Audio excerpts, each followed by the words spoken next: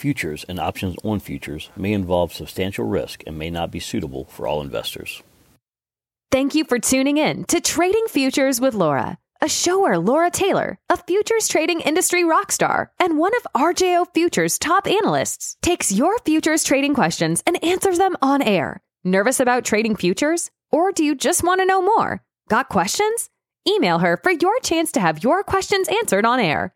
Laura will put your mind at ease. So sit back, relax, and learn the ABCs of Trading Futures with Laura.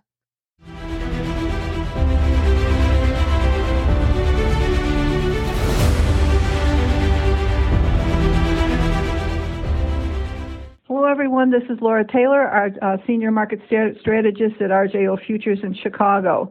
I'm going to start by saying if my fictitious firm, Hindsight Trading, was open, all of my clients would be catching this way down in the indices today.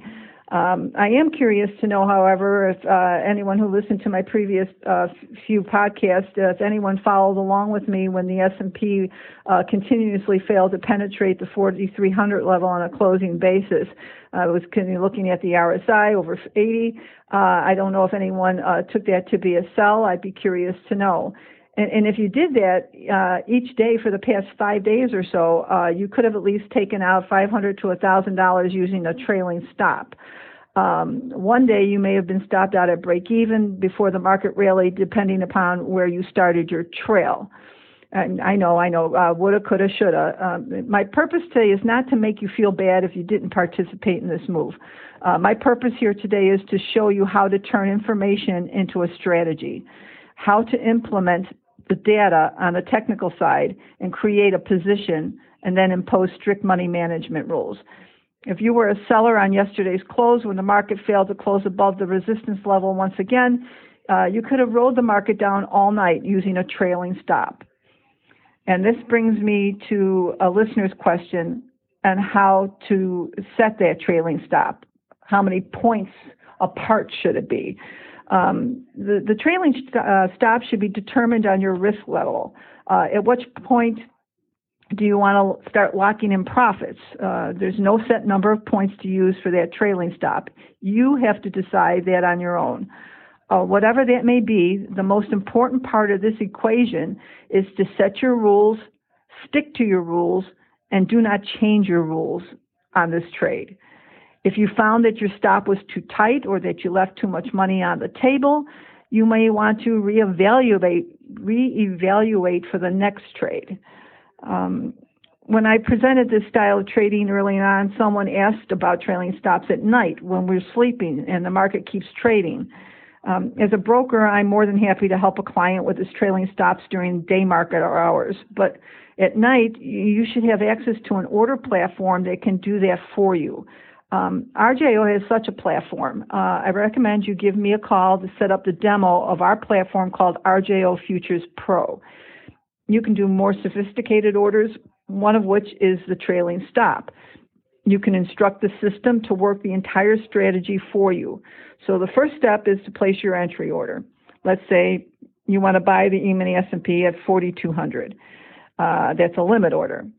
At the same time, you can instruct the platform to buy when you do instruct the platform to buy one September E-mini at 4,200 and tell it once filled, place a sell stop at 4,100 and then move that stop 50 points every time the price goes up 50 points. So let's say you're filled and now you're long one September E-mini S&P at 4,200. Okay, the program will activate your sell stop at 4,100. If the market trades up to 4,250, the stop will automatically be moved to 4,150. 50 points up, 50 points on your position, 50 points up on the stop. Now you've reduced your risk by half. Let's say the market continues up and trades at 4,300. The platform will move your stop from 4,150 to 4,200 because it went 50 points higher on your position, 50 points higher on the stop. Now you have a break-even stop, and so on. So you can sleep at night knowing that your trading rule for trailing your stop will be implemented. In addition, you can do other types of orders that will activate while you're sleeping or even when you're not available to place the order on your own. So you can do something called an OCO order. OCO stands for order cancels order. That's when you want to place a profit target and a stop on your position at the same time. When one side is executed, the other order is automatically canceled. This can be worked in conjunction with the trailing stop as well. So the stop will keep trailing, but if your profit objective is executed before your stop is hit, the system will then automatically cancel any other working orders. This case, your trailing stop. So this is where you say, hey, man, that's really cool. That's a really cool function. With markets trading virtually 24 hours, you need a platform that can be your eyes and ears while you sleep. The demo comes with live data for 2 weeks, and you can practice with a $100,000 hypothetical account. It doesn't cost you anything to take a look. And once you download the demo, you'll receive a call from a member of our support team to walk you through the platform's functionality, set up charts, show you how to place orders, etc. So give it a try. You may be more confident to try the trailing stop strategy if you have the right equipment.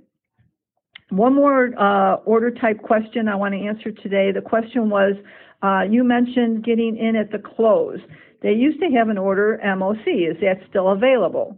Okay, so MOC stood for market at close, or on close, market on close.